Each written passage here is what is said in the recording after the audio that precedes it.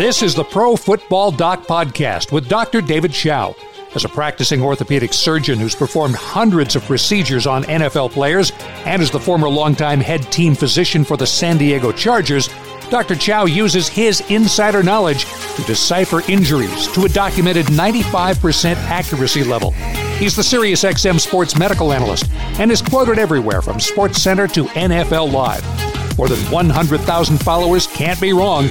Following him on Twitter, looking for his instant insights on injuries during games. Now, Dr. David Chao, the Pro Football Doc. Welcome to another Pro Football Doc podcast, post-Week 10, pre-Week 11 podcast here. Season's halfway over, but still lots going on here. Lots of fun things to chat about today, and a special guest, Tom Pelissero, who we've been trying to get on for a while. My fault that I haven't invited him earlier. A good friend, and you'll find him very entertaining and informative. But in the meantime here, let's bring on our producer here, Greg Peterson. Come on, join the show, Greg. All right. The absolute opposite of Tom Pelissero is here. How's it going? I'm doing fine. Well, your team got a win this week, so you got to be happier. Oh, absolutely. That was a great win over the Carolina Panthers. The Packers were able to step up in the snow, no less. So always nice to see that. Early November, all that snow? That's a long winter. Oh, believe me, I am used to it. Growing up in Wisconsin, there were days when I was going to college at D3 University. Nobody's ever heard of UW Oshkosh. I would be walking to school in January, negative 50 wind chills. Uphill both ways, to and from school. Exactly. But now I live in Las Vegas. I can't say that anymore. Gotcha. All right. Well, first segment here, let's talk about a couple of things. We'll talk about injury reporting. We'll talk about concussion checking and my Harvard guy, Ryan Fitz, maybe having a legitimate complaint. But before we get there, let's talk about the end of the game. That Packers-Panthers game, the end of the game was a little bit chaotic, huh? Were you worried that McCaffrey scored? Oh, I was very worried. I had to take a look at every single replay, and it's like, the referee still might screw this up too. Fortunately, broke the Packers' way on that one, so that made me extremely excited, to say the least. I was watching it at a sports book, and it seemed like a lot of people around me also had money on the Packers. Yeah, I guess if you had money on the Packers, it wouldn't be any consolation that there was still a 2-point play to come if they scored. Yeah, you were laying 5 points, so that wouldn't have been good. So here's what I've been advocating for a while. And if you take that Packers and Panthers game, I forget, there was another game that maybe had a controversial ending and or a potential pass interference play or not. And also Michael Thomas at the end of that Saints-Falcons game lay on the turf for a while. Maybe he was just gassed. Maybe there wasn't an injury. But I always thought it was really silly in this really trillion-dollar industry that you have all these reporters and players just rushing the field like someone had just won the basketball national championship or something like that. It always made sense to me that at the end of a half or the end of a game, before people leave the sidelines. Remember, it happened in that Super Bowl, I don't remember. Was it the Patriots-Giants win, or? It was the Patriots-Giants. It was in Phoenix, yep. But I don't remember the number. And they had to call players back out onto the field, and the confetti even started to fly. To me, you should just wait for the referee to give a final signal. Why? If you wait for the referee to give a final signal, it gives them a fair chance to adjudicate this Christian McCaffrey play. Medical staffs to check on a Michael Thomas or see that Michael Thomas is laying down. The Fail Mary game with your Packers and the Seahawks, there might not have been as much chaos there. Don't remind me. All sorts of reasons. I think it just makes sense to have an end of game signal come from the referee before people storm the court or storm the field and all that stuff to avoid the chaos and so forth. And fortunately, the Green Bay game and against the Panthers seemed to have been judged correctly. But why put that extra pressure, right? Why not enact something where you just say, you got to chill on the sidelines until a special signal comes? And look, I've been involved at times at halftime when everyone's running on the field and at end of games where there's actually an injury on the last play of the half or the game. And not only is it hard to find the guy, see the guy, tend to the guy, but if you need additional sideline help, that sideline emergency crew or the ambulance crew or the Red Hat or whoever it is, they're off. I mean, they're not, their attention has gone other places. So that's a little bit of a sidelight. Then we'll talk a little bit about concussion checks and something else that I think should happen. Ryan Fitzpatrick, did you see the play? He kind of got hit helmet to face mask, and there was a holding call. There was no roughing the quarterback penalty, but to add insult to almost injury, multiple plays later, Ryan Fitzpatrick said 5 minutes later, may not have been 5 minutes, but in any case, minutes later, he's on the sideline, he's preparing for the next series, and then he goes back in, and then he's called off the field on some key downs in the next series for a concussion check from the spotter. And a couple other thoughts there. First of all, I think it was justified that he get checked. Couple of things about this. First of all, it is a hard job being the spotter. And can you imagine, Greg, that it used to be done by one person? When it was done by one person, I said, you better add some more. And now there's 3 athletic trainers up there, one for each team and one as a backup, and then 2 video replay guys. But even so, it can get complicated. Even if you're only worried about one team, your eyes have to be all over the field and all over different video replays and all over the place in terms of following 11 different players. And let's say the concussion spotter, head injury spotter for the Dolphins, when the pass went downfield, his eyes moved downfield to look at the wide receiver in case the wide receiver was going to get injured.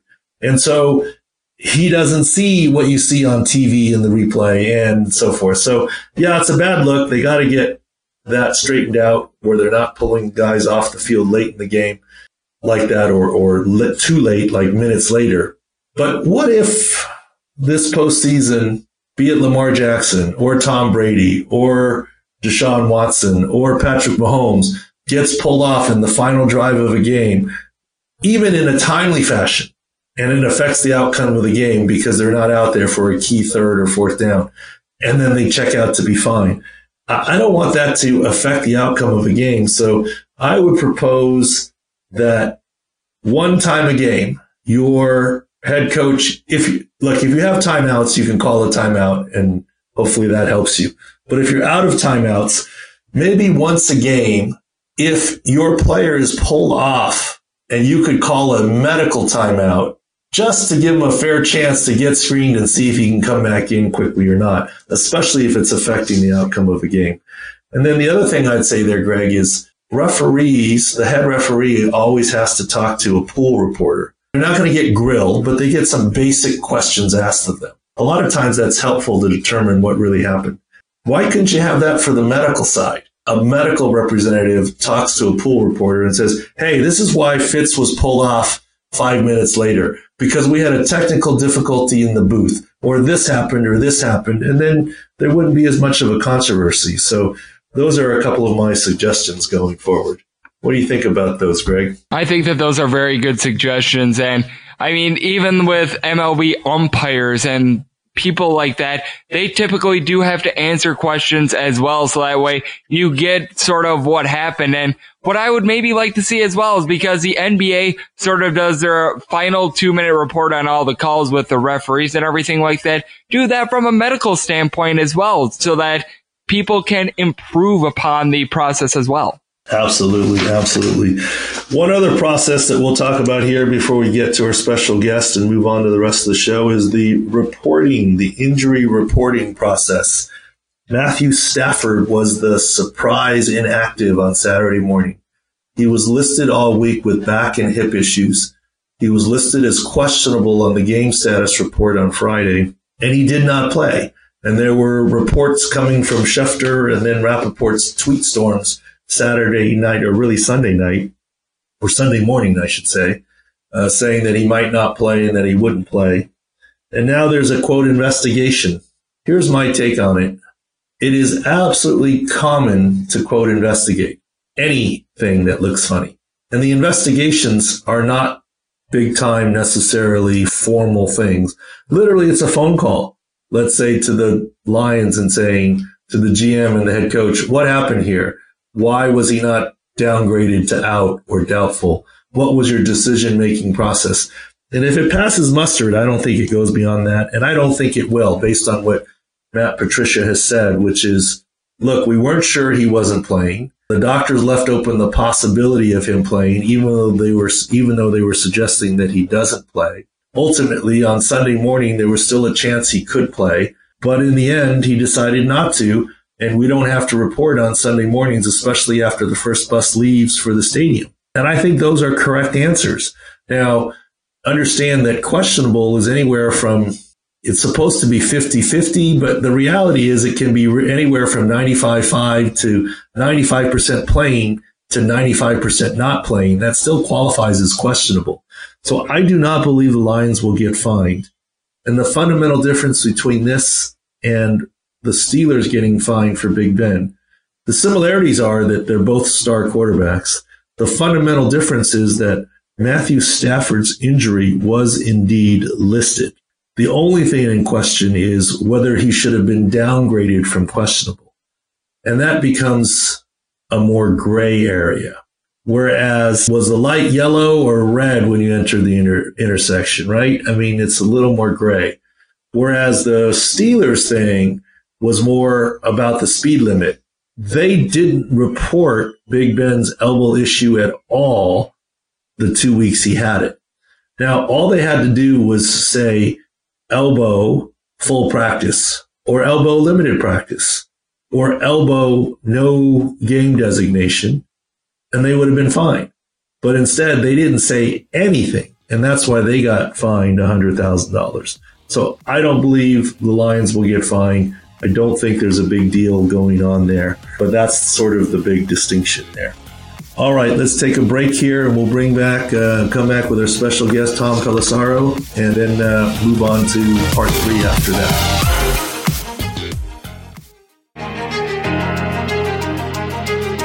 This is the Pro Football Doc Podcast with Dr. David Schapp. All right, welcome back to segment 2 of the Pro Football Doc Podcast. Very pleased today to have a special guest on, and quite honestly, I think it was my fault more than his. He's been very accommodating. I'm surprised I haven't gotten him on sooner. A friend of mine and national reporter, you see him everywhere on NFL Network, Tom Pelissero. Thank you for having me, man. Yeah, I'm glad we were able to make this work. No, that's great. Heck, I feel like an old guy now. I feel like I've been kind of friends with you since your USA Today days. That's right. We met at the Super Bowl probably 5 years ago or so. So both come a long way, man. You didn't have a podcast. You didn't have a plan. You just knew you wanted to do something. And this is cool right here. Well, I think that's exactly right. I never really had a plan on this. I mean, it started out as a little hobby here. And what I vowed to myself, Tom, is that every year, if there's something new and different, then I'm in. If it plateaus out, then that's a sign to just move on from it. And fortunately, it has continued. And now I think with the legalization of gambling, injury information is now at a tremendous premium. There's no question about it. Between that and fantasy football, man, there's an appetite for it, as we find out every Sunday morning at 3 a.m. when Rappaport starts tweeting out inactives. Yeah, I did one this week. I auto-tweeted one this week just to get in on it, and I got like 10 replies, people being like, who's telling you that it's at 3 a.m.? It's like, you morons, I had this on Saturday afternoon. I'm just holding it till game day. Well, I've thought about doing things like auto tweet before, like this podcast and other things, but I'm so technically challenged, I don't know how to do it. So simple through TweetDeck. The bigger issue is if you set something up and then you forget about it and something changes and then all of a sudden that tweet fires. That's the nightmare that you try to avoid. Well, since I don't do any of that, I don't have to worry. So when people do see me tweeting at 3 a.m, it's because I have gotten up and couldn't sleep, which is not a healthy thing at all there. But I do think the injury landscape has changed, right? I mean, the tweet storms from Schefter, and quite honestly, your pal Ian's in on it too. Saturday night or Sunday morning. I guess I call it Saturday night because until I wake up on Sunday, it's still Saturday night. But they get going, they get after it there, which is good. Everybody needs to set their fantasy football lineup. It's a huge business. Absolutely. And I'm there, and I'm part of it. I always have to, whenever I have I get crap from my friends because in my fantasy league, sometimes I'll have some guy who's inactive or whatever. Stays in the lineup and like, how are you doing this? You tanking the game. It's like, no, I'm busy on Sunday morning. Like I'm seeing the inactives like everybody else, but like I'm very focused that final 90 minutes to kick off with, whatever game I'm at. It's easy to just like lose track of, that guy was ruled out. Okay. I should have been on top of that. So has it ever happened that you broke the news on some guy being ruled out and he's on your fantasy team and you actually play him? I mean, AJ Green, like 3 days ago. This happened when I happened to be in Cincinnati on Wednesday, and this is when Zach Taylor, not knowing the latest medical information, had gone to his press conference, which I was sitting in, and said, he was asked, do you think AJ Green's going to play? He said, yeah, I do. Talked about the plan they had and how far he had come and running routes in practice, how good he had looked and all that stuff. Well, like 10 minutes before that, I had talked to AJ in the locker room, and he had declined to put a percentage on his chances for playing. And when I talked to him about it, he was talking about still trying to control the swelling in his ankle and a bunch of things that were just red flags to me talking to him, saying the injury was more serious than anybody, realized or thought at the time. All those things. But then Zach says it and you're like, oh, okay, AJ is just slow playing it. No, he had I don't want to call it a setback because obviously that's kind of a sensitive word here, but clearly some things had happened after he'd gone out and run routes on Monday. He'd come back, done more work on Tuesday. Whatever happened overnight into Wednesday where that thing flared up during the walkthrough, it had him back out there doing a rehab workout instead. And meanwhile, yes, I had been sitting on him in an auction fantasy league the entire season. He was in the lineup. By the time I got on that plane home, he was out of the lineup. Gotcha. Well, speaking of AJ Green, you actually helped me, break some news or interpret some news. I don't know if you realize this, that your video tweet of AJ Green working out or rehabbing before the game, how did he look to you? I looked at that and I didn't think he was anywhere close to ready looking at that video. Yeah, and I saw some more after that. He actually, in like a great bit of planning that, of course, I had nothing to do with, AJ was doing a resistance band drill directly behind me during one shot later. I also saw him. I mean, he was running full sprints and things. It's tough because I don't know what he would look like if he were 100% healthy doing that same stuff, if that makes sense. So it's tough to tell. The bigger, thing to me is just when he talks about still having swelling in an ankle that he hurt over 3 months ago. He said, and you would know this, Doc, but he said, it would have been better if I broke it because then I know what the timeline is for it to heal. With a sprain, with the ligament issue, this is something that can linger. And obviously it's still lingering for him over 3 months after he got hurt. Yeah, I mean, I don't report any news, but, it was my assumption that 3+ months after the day one training camp injury, I thought his high ankle would be fine, especially after the bye, after the trade deadline. And I learned my lesson never to do this to an athlete because to impugn that to the team is 0-8 or that it's a contract thing is not fair to the athlete. But when you tweeted out that video, and that one was an easy one to compare because the way he was doing jumping drills, it was off of both feet at the same time, and you can compare the difference one to the other. And to me, look, I can't tell if the ankle was swollen because who knows what sort of wrap or brace he had on underneath his sock or pants there. But certainly he did not have the same range of motion on that left ankle. And certainly he did not have the same spring in his step on that left ankle. And just based off of literally your 5 seconds of video that you tweeted out, I don't think he's ready to go. Well, let's put it this way. He's certainly not 100%. It's AJ Green. I mean, 85% of AJ Green is pretty good. But I would not say he's in the 95 or anywhere near 100% threshold. And if that's kind of what we're waiting for, the high 90s, don't be shocked here. It's going to be a couple of weeks longer at this rate, looking at just that little snippet of the video. Well, and AJ was very upfront, too, when I talked to him, saying, talking about, remember, he had the toe injury last year. He missed a bunch of games, then came back in December, lasted like a quarter. As I reminded him, like, you were out after a quarter. And he said to me, I will not let it happen again. He wants to make sure he is completely healthy. He doesn't want to put bad tape out there, though everybody knows what he can do. The way he put it to me was, I'm not going to play just to play. I got to make sure that I'm completely healthy and take care of me first. I mean, it's understandable, and it's something that I think a lot of NFL players go through that people don't know. I mean, I saw it when my colleague James Palmer earlier today was tweeting about Frank Clark playing with a pinched nerve that had caused a couple of his fingers to be numb. And Clark, came clean about it. If he didn't say anything, you wouldn't know that factor was there. And there's a lot of different things that go into that, and guys making those decisions. With AJ Green, he's in, I'm not going to say, a delicate position because it's still AJ Green. Yes, he's dealt with injuries the past 2 years, but still a really good player. He's going to do just fine in free agency. But, the last thing he wants to do is come back as a shell of himself. He'd never say it, but on an 0-9 team, right? I mean, why put yourself through that? He's obviously approaching this from a very level-headed type of a perspective, and when he's dealing with that swelling that, as he said, limits his range of motion, he just doesn't feel comfortable being on the field right now.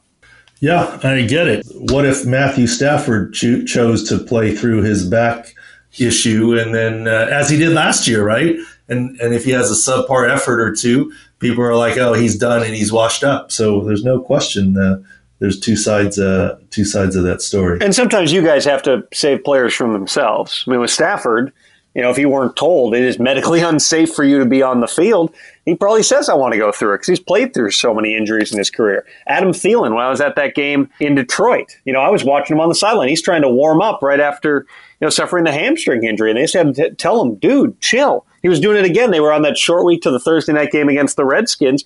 Not only was he lobbying during the week, I heard he was lobbying on game day. He'd already been ruled out. He's saying, I'm back. I can do this. And they're just going, no, like it's a long season. He ended up obviously, trying to go against Kansas City. Didn't feel like he could feel it pulling. And so, it was very clear by Monday, as I had reported a week ago, that he was not going to be, unlikely to play against the Cowboys. And now, the Vikings have the Broncos this week, then they have a bye. Don't rule anything out. I'm sure he's going to be pushing to play again, but you would think, having that extra couple of weeks to settle it down may be a good thing for him. No question, especially a guy that needs to burst like that. And you're right about saving players from themselves. And look, the other thing is, I've talked about it before, it's very hard to give a player a conditional release. In other words, okay, you can play, but just red zone targets or certain routes or whatever the situation may be. Once medically you give the okay to hit the field, those targeted, we're only going to do 12, 15 plays today, all of a sudden becomes 35, and you don't have any power to stop it because it's the flow of the game. And the coach says, you said he was up, so we're going to use him how we see fit. So you're right. Sometimes it is medical's role to give both sides and sometimes step into the deal a little bit. So this week you got a very close-up look at potential MVP candidate Lamar Jackson here. How does he look up close versus otherwise, and who might you compare him to? Is he a Michael Vick? Is he different than a Michael Vick? What's the comp for Lamar Jackson, and what's your take on him? The comparison that you hear from players, because I've covered 2-3 Ravens games this year, the comparison people bring up is Michael Vick. Now, coming out of college, obviously they're both very dynamic runners. The thinking was Vick was a little more polished as a passer coming out. And that's where I was most impressed watching him live, because the Bengals' entire game plan was they were going to go big personnel, extra defensive linemen and linebackers, basically mug up those extra Ravens tight ends and dare them to pass. Just say, you're going to have favorable matchups. If you break all these guys out, we dare you to beat us with your arm. And sure enough, first play is a play-action deep shot to Marquise Brown, who just outruns double coverage Jackson puts it on a dime. There were a couple of times where, on 2 Mark Andrews touchdowns, he sees the favorable matchup against the linebacker. Those guys can't run with him. That's the risk you take, saying we're going to take away the run. Lamar hits those throws. He hits the touchdown to Brown where he takes a big hit. The way he threw the ball, and that's all set up by the run and the threat of the run, it was still very impressive. I mean, you have to give credit to offensive coordinator Greg Roman as well as quarterbacks coach James Urban. They re-envisioned the type of offense they're going to run. We're seeing elements that we saw with Roman when he was in San Francisco with Colin Kaepernick in terms of all those formations with 3 guys in the backfield, all the different options. You're seeing triple option and speed option, zone read, all these different things that a lot of coaches have believed is not sustainable, and the Ravens are showing, at least to this point. Lamar's only started 16 games, but it sure looks like it can create a lot of havoc because when you take one thing away, the Ravens seem to be showing here that they've got more versatility, and they've certainly got a heck of a lot of speed. Yeah, I haven't been lucky enough to see Lamar Jackson up close yet, but to me, obviously a very skilled player in running and throwing the ball. The only difference, like running Vic, I thought Vic was more of a straight-ahead speed guy. Not that Lamar is not fast. He's very fast. But Lamar seems to have more wiggle than even Vic did. I don't know. Maybe that's just my eyes or lack of memory. I think their body type is a little different, too. Vic was probably a little bit more thickly built. Now, he was 6 foot and, a little over 200 pounds, I want to say. With Michael Vick, whereas with Lamar, he's taller. I think he's 6'2" and probably weighs about the same amount. So, kind of longer appendages. He runs a little bit differently. I don't think there's any question about that. But, yeah, Lamar's ability to do things like pull off that spin move that he did yesterday, I mean, those are things that I have not seen in the NFL. And it takes a lot of guts, frankly, to do that in real time. Because you could spin and, get plastered from the other side. The thing that you hear from players all the time, and Mark Ingram told me this last week, he's like, yes, we look at, we peek at the highlights in the game when he's putting on a show like he did against the Patriots. But Ingram goes, he's always doing crazy stuff in the practice, in walkthroughs, just playing around. When you see him do it on Sundays, that's just him. And Ingram said, you guys haven't seen everything yet. Jackson actually was joking about that in his press conference, too, showing how he had, practiced, the spin move in a walkthrough setting. But guys say that's real. He is really trying out different things. He's a rare type of an athlete. He's a rare guy, too. He's different than most quarterbacks that you talk to. I got to interview him the day after he was drafted by the Ravens. He does not fit into any kind of mold, but that's part of what the Ravens love about him, and it's part of what makes them so tough to defend because, you think about this when the Bengals are preparing for him. They use their rookie running back Travion Williams a little bit on the scout team as Jackson, but a lot of the snaps were taken by Andy Dalton. Andy Dalton can't move. He can't do the things that Lamar Jackson does. I talked to Earl Thomas the other day, and I told him, Dalton's been playing Lamar in practice. And Earl just shakes his head. He goes, cut it out, bro. Just cut it out. In other words, you can't possibly be replicating the things Lamar does, but nobody's got an extra Lamar Jackson laying around to be able to put out there in practice. No, I don't think. I mean, heck, if John Ross were healthy, maybe he's the scout team guy, right? I don't know. I mean, who knows? That's interesting there. So what are some of the biggest other news stories that you're working on or trends for the season or so forth? Open mic. Well, I think that, the biggest thing right now is we see the contenders separate themselves a little bit here is just where are the coaching changes going to be. We obviously had the one that we all pretty much knew was coming even going into the season with Jay Gruden being out in Washington. But, I mean, think about this. This is how week to week it is. Last week, the 3 teams you'd be looking at as the most tenuous situations were probably the Falcons, the Browns, and the Jets in terms of the situation people were wondering about with hot seat stuff. And all 3 of those teams won. I mean, they all got some level of talent. They've all got a quarterback. This usually you don't get a ton of in-season coaching changes just because until December, 26 to 28 of the teams still feel like they're in it. Now, you've got some really bad teams this year. The Bengals fall into that category. The Dolphins have found a way to win a couple of games, but they're still struggling. The Giants have struggled, the Jets. But you also have a lot of teams that are hanging out in that 4-5, 5-5, 6-4 type of range. There's a lot of teams that are alive. I think that's why this is it's a fun time of year, is that You still have a lot of competition. Every game still feels big for most of the teams involved. That makes my job more entertaining, but that'll ramp up as we get into December. The coaching changes will become more and more real, and then that's going to occupy a great deal of my time going into playoff time. Gotcha.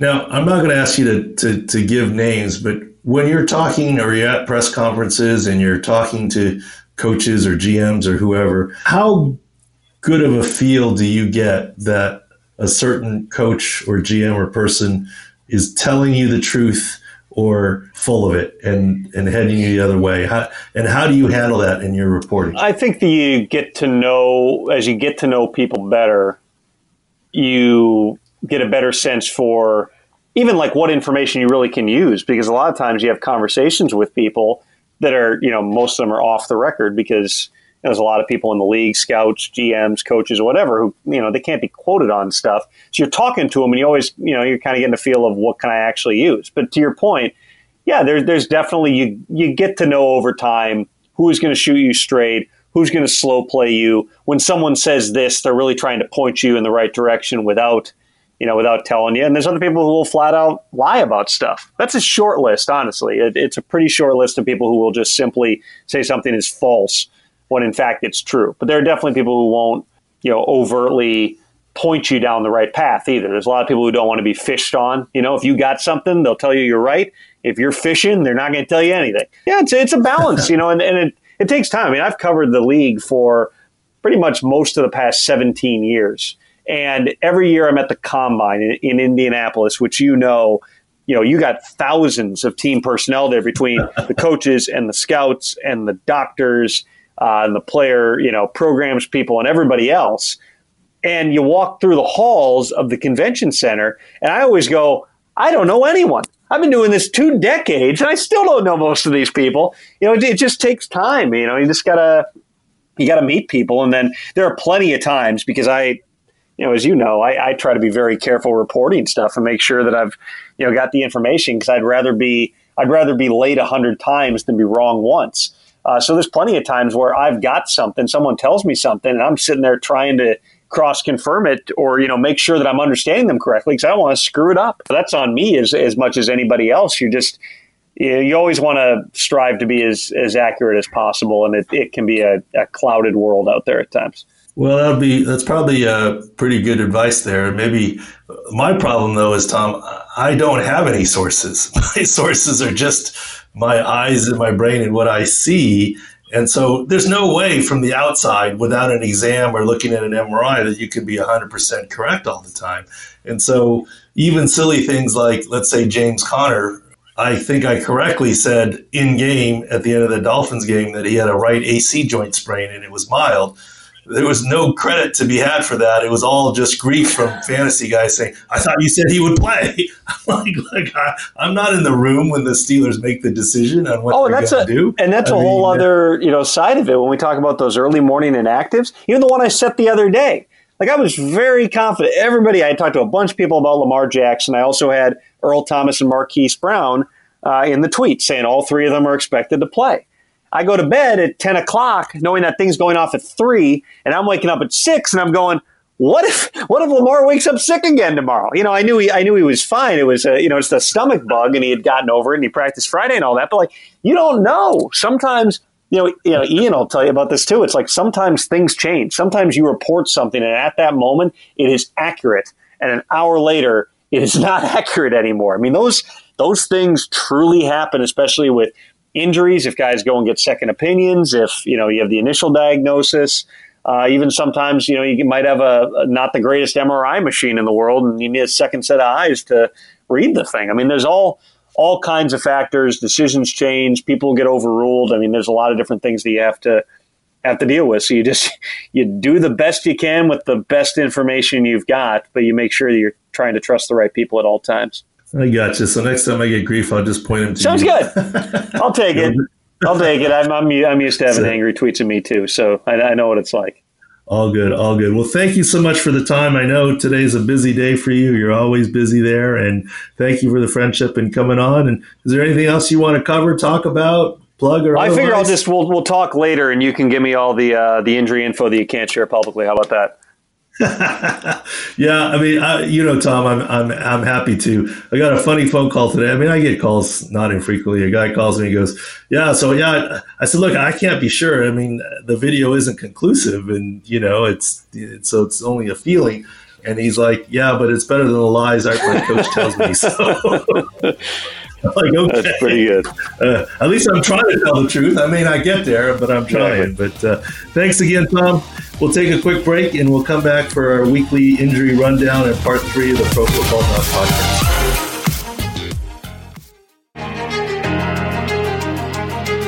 More now with Dr. David Chao, the Pro Football Doc.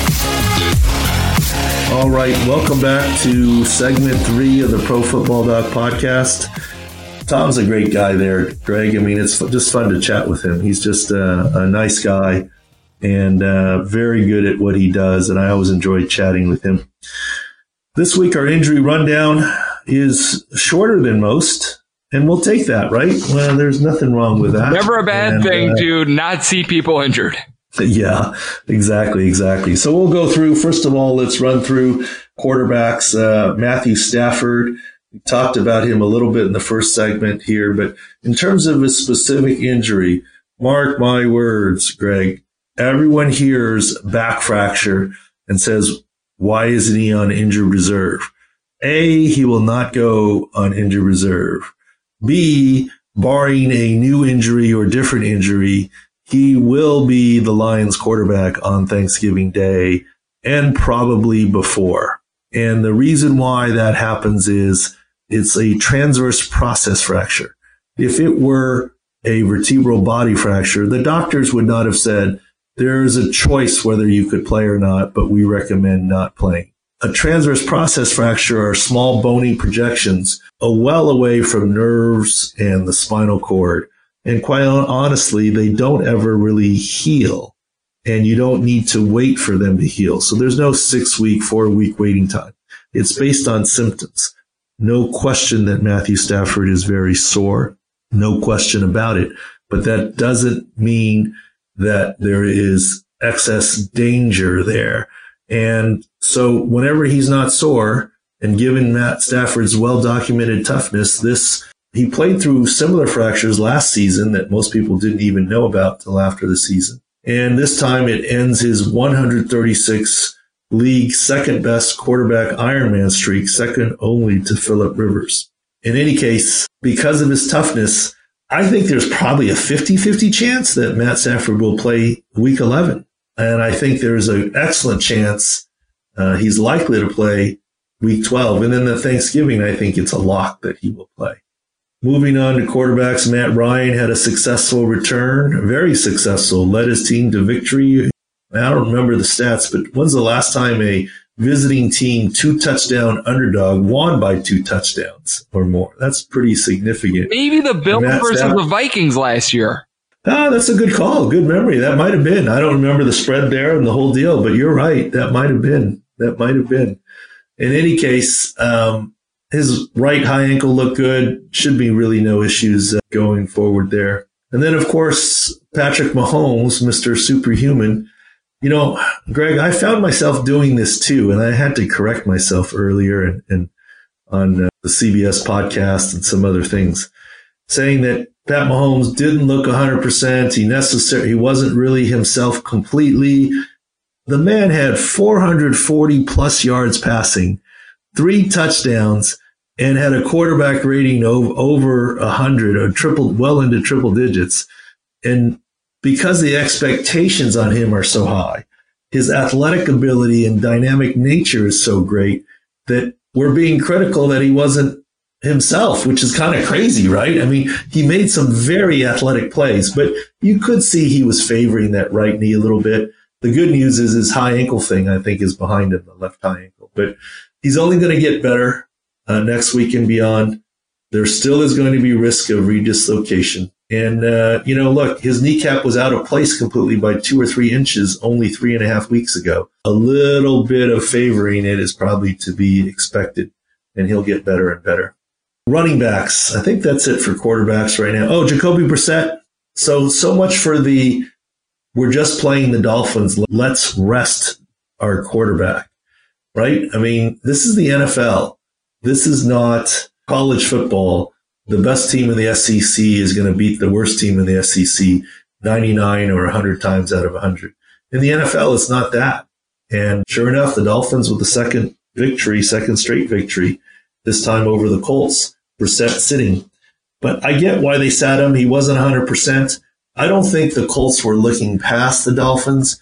It was the fact that the Colts have 3 straight AFC South games next up on the docket. And they wanted Brissett healthier for those divisional games, the next 3 coming up. And unfortunately, that cost them an L against the Dolphins, although even it was a home game.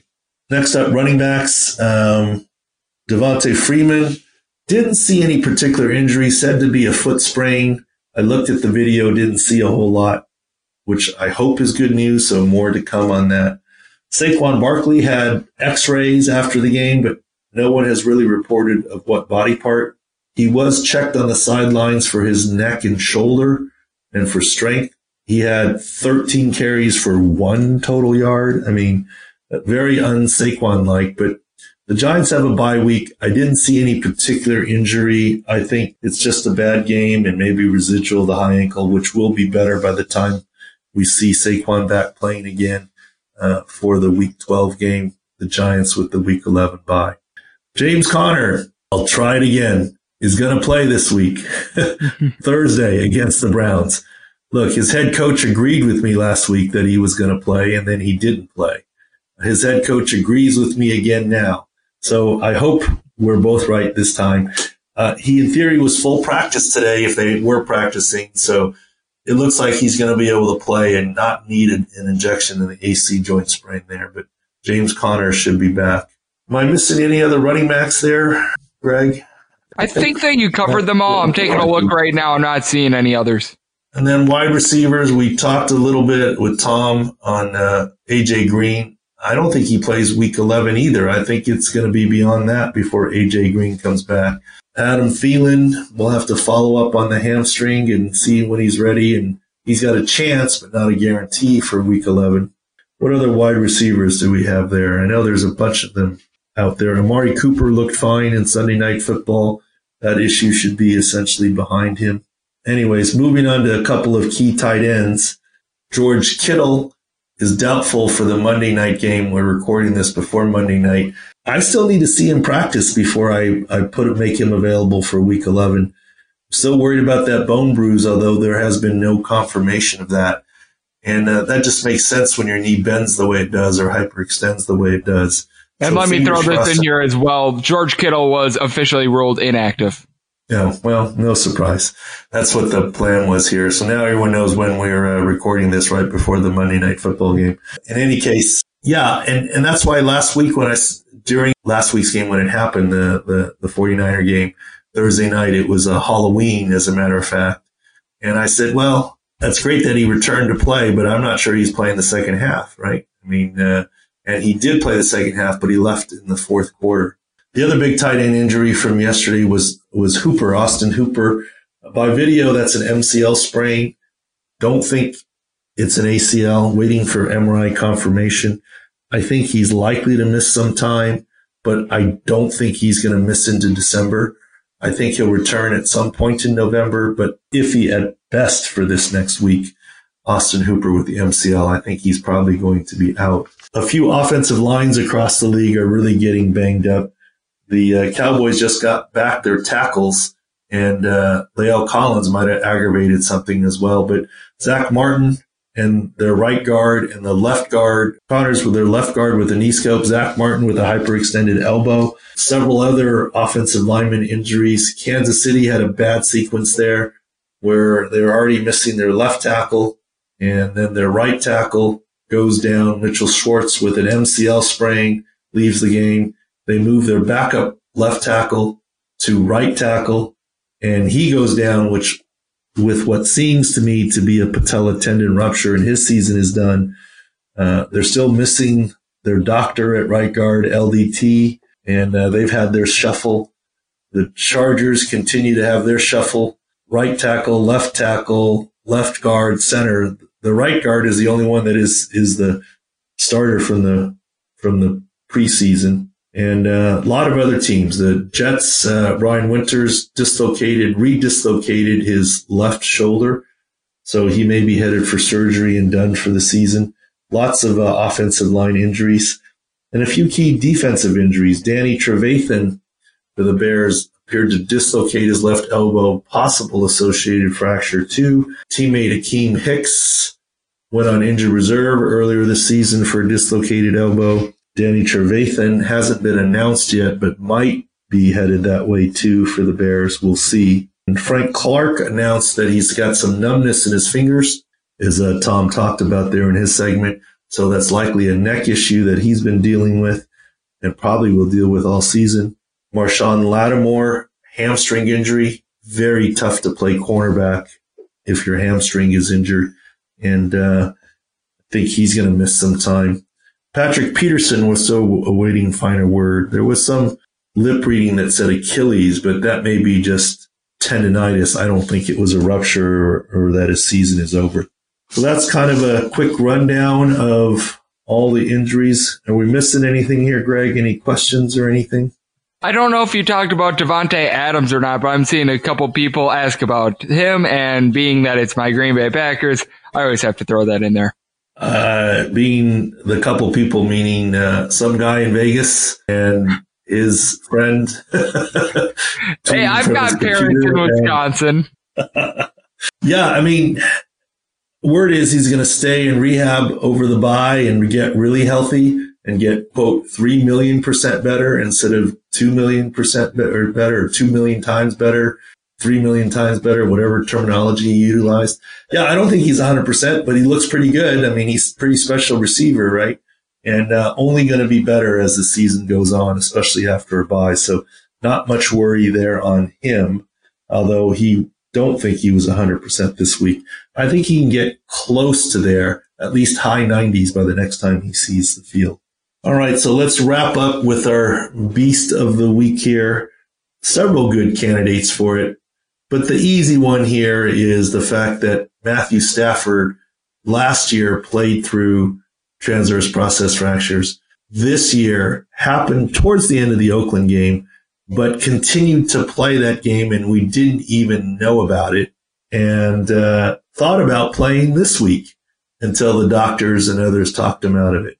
I get that I've been saying it's the, quote, good kind of bad back fracture, and it's not near his nerves or spinal cord, but still, there's a lot of muscles and ligaments that attach to those little transverse processes, and every move, look, getting in and out of your car would be painful, much less playing NFL football.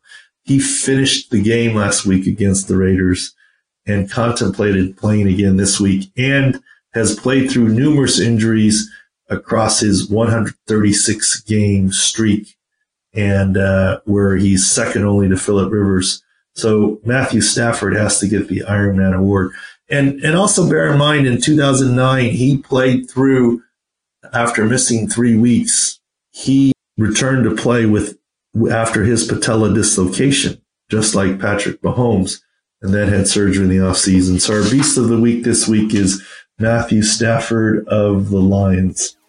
And with that, we'll wrap up our Week 10 going into Week 11 version of the Pro Football Doc podcast.